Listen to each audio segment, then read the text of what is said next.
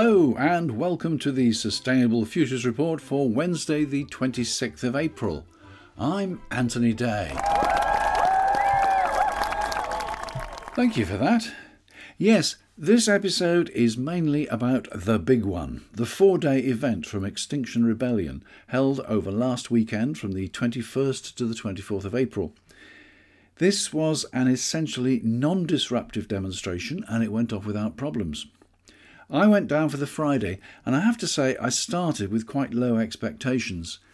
Extinction Rebellion was still talking about 100,000 people, although admitting that only 30,000 had actually signed up. London was wet and cold when I arrived, and the soundstage on College Green didn't work very well. It just wasn't loud enough, and people at the back kept shouting, "Speak up!" Happily, it was fixed later in the day. To start with, College Green was only half full, which emphasised my misgivings. But of course the whole thing was a multi-site event, with groups picketing every ministry. By lunchtime there were many more people, and the sun had come out. Whitehall was closed for a procession. The Crimson Ladies were there, if that's what they're called. They made the front page of Saturday's Times newspaper. I've seen them at previous events. This time there were the yellow men as well, dressed in yellow, each with a black hat, a large moustache, carrying yellow paddles showing banned aircraft or the planet on fire. Carefully choreographed and with synchronised gestures, they paraded along. I've put a number of pictures on the Sustainable Futures Report website. There was drumming. There was lots of drumming.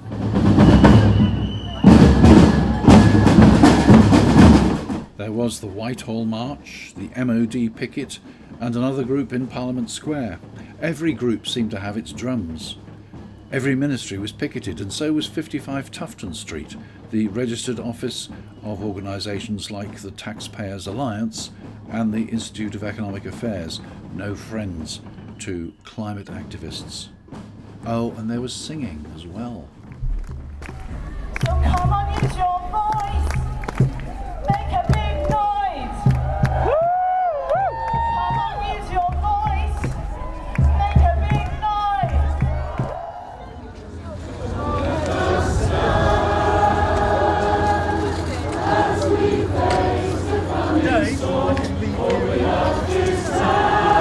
I leave you to do with the choir and so on.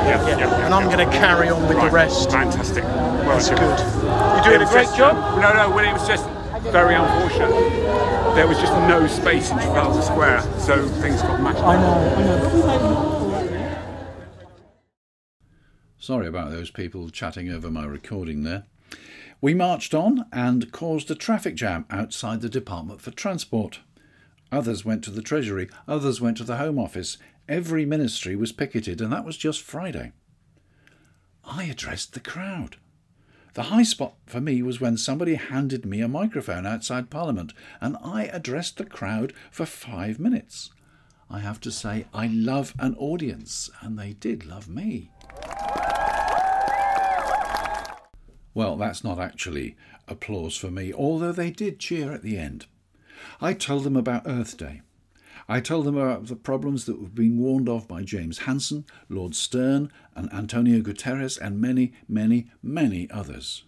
I told them that Earth Day projects were essential, but were essentially within the context of the overall climate crisis. I talked about what governments were doing, what they weren't doing. I talked about 3-word slogans like "Don't look up." Yeah, that's a film. Watch it, and if you've already watched it, watch it again. Take back control, which is a good idea, although very vague. Action, not words. But the actions from the British government at least seem to be focused on denial, on strengthening the regulations to hamper protests, and indeed to criminalise it. That was one of the motivations for this event by Extinction Rebellion.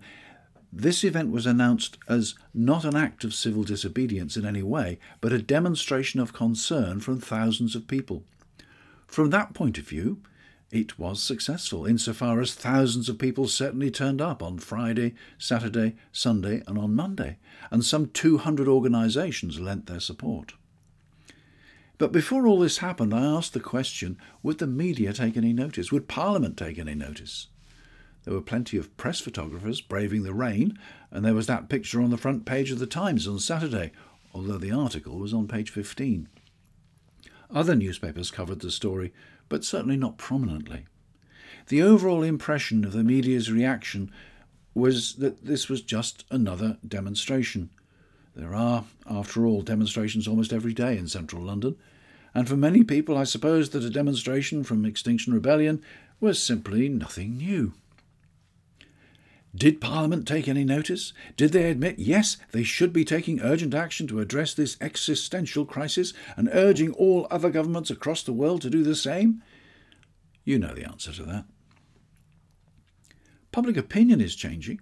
Businesses are announcing their green credentials, but the British government is not really doing enough quickly enough. Its plan to achieve net zero 2050 is roundly criticised, not least by the Climate Change Committee, the UK's independent advisor on tackling climate change. But of course, it's not just the British government that we need to act. It's every government in the world.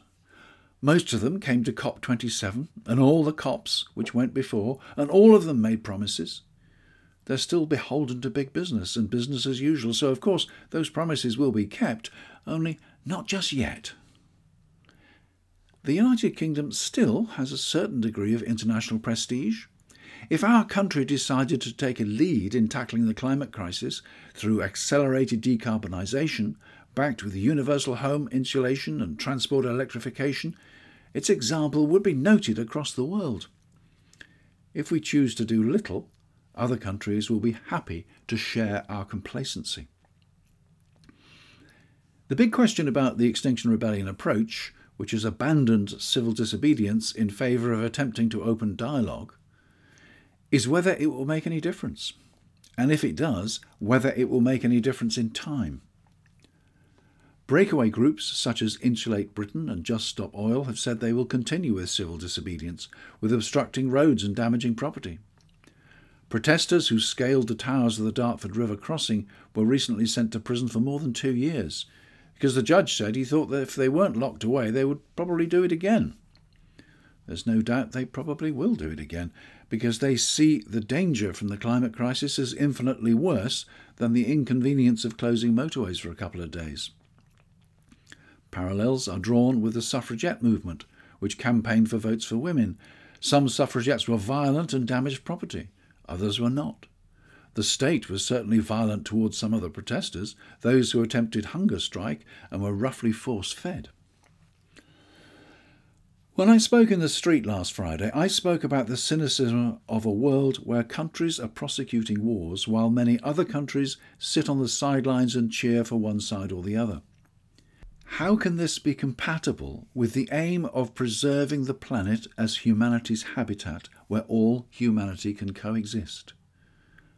Maybe it will take a sudden shock for governments to suddenly realise where priorities lie.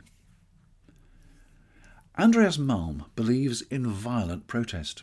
He believes that only a sudden shock will cause governments to realise that action is essential. If that shock is a natural disaster, by the time it comes it might be too late.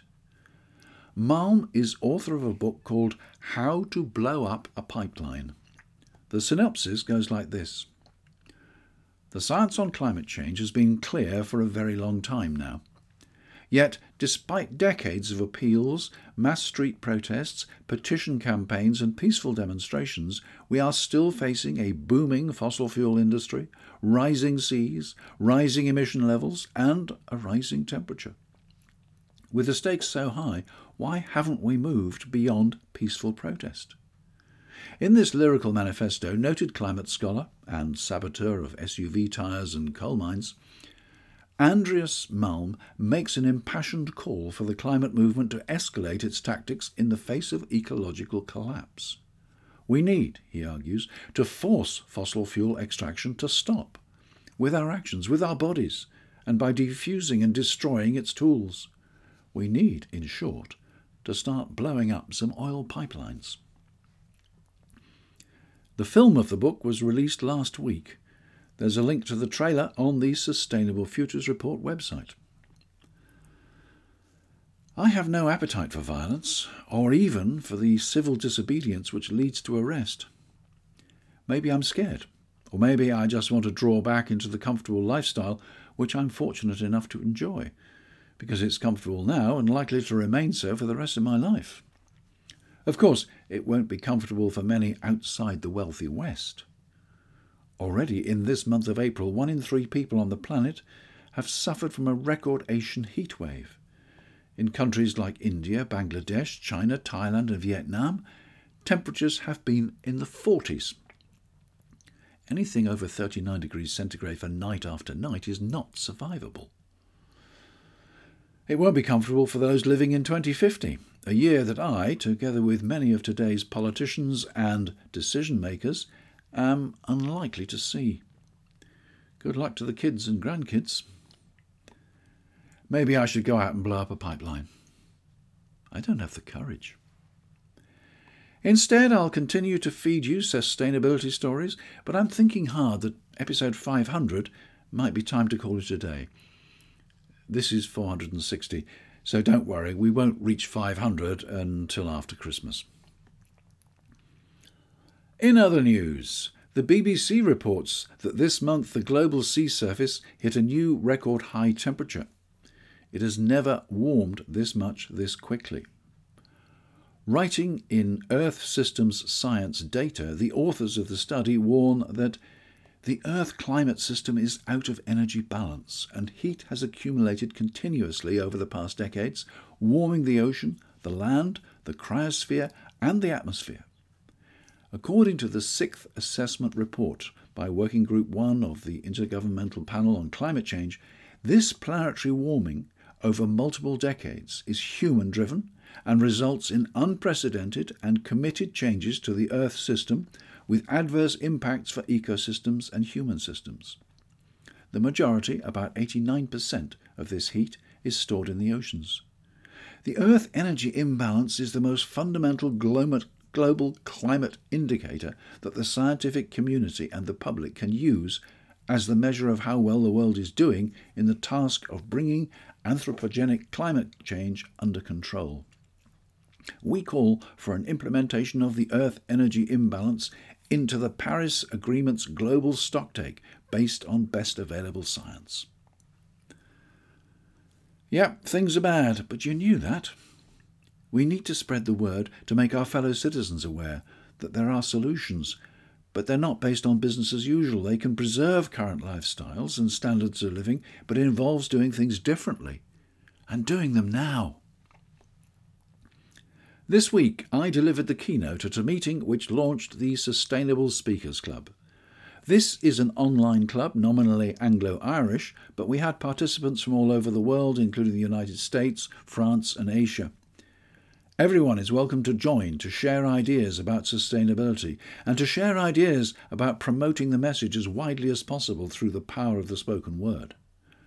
The next meeting will be at 1800 hours BST on Monday the 29th of May, and I'll publish the link on the website in due course. I hope you'll consider joining us. Before I go, let's hear it for the patrons who support the Sustainable Futures Report.